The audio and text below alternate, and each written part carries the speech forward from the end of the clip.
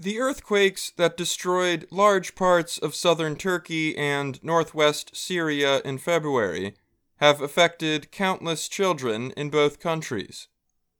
For children in Syria, it was especially severe. The country has been in crisis since civil war broke out more than 11 years ago. Aid groups like Save the Children and UNICEF are working to get food, water, and shelter to children and families there. Additionally, UNICEF is trying to get Syrian children back into school and learning again. The quakes damaged at least 1,000 schools in the country. Many of the structures are unsafe to enter. But not all. More than 175 schools that survived the events have been turned into temporary shelters for families. UNICEF has sent play and education supplies to shelters in Aleppo, Hama, and Latakia to reach about 50,000 children, said Eva Hines, the group's communication chief in Syria. At the temporary shelters, children can play with each other and continue their schooling. Others receive emotional support.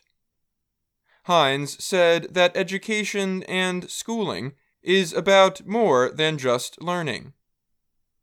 Education is a lifeline, Hines told VOA.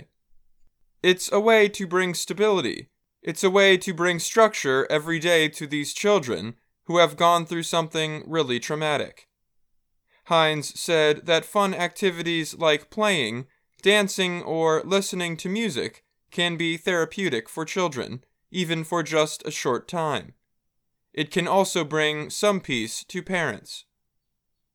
Hines said she recently visited one shelter, and it was very delightful to see children laughing, kids who have gone through something really horrendous. The education system in Syria was considered broken even before the earthquakes. UNICEF says there are about 3.7 million children in Syria, and an estimated 2.4 million of them do not attend school. There have been at least 700 attacks on schools and education centers during the war since the United Nations started recording such incidents. Following disasters like earthquakes, children cannot wait for schools to be rebuilt to continue their education, said Laura Frigenti. She is head of the Global Partnership for Education, or GPE, which provides financing and other support for education in developing countries, including Syria. Frigenti said that rebuilding schools after such a disaster can take too long and be too expensive. Instead, she said, learning should continue for Syrian children as soon as possible.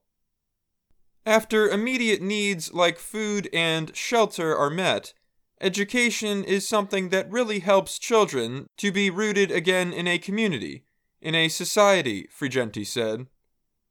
Beyond education, schools can provide food and emotional support. Sabah is a 9-year-old girl who received treatment for malnutrition at one of the UNICEF shelters. She was caught in her home with her family when the earthquake hit. She told UNICEF that she and her family had to escape in the middle of the night. They brought nothing with them. It was very scary, rainy, and cold, Sabah said later from the shelter. I don't feel like eating.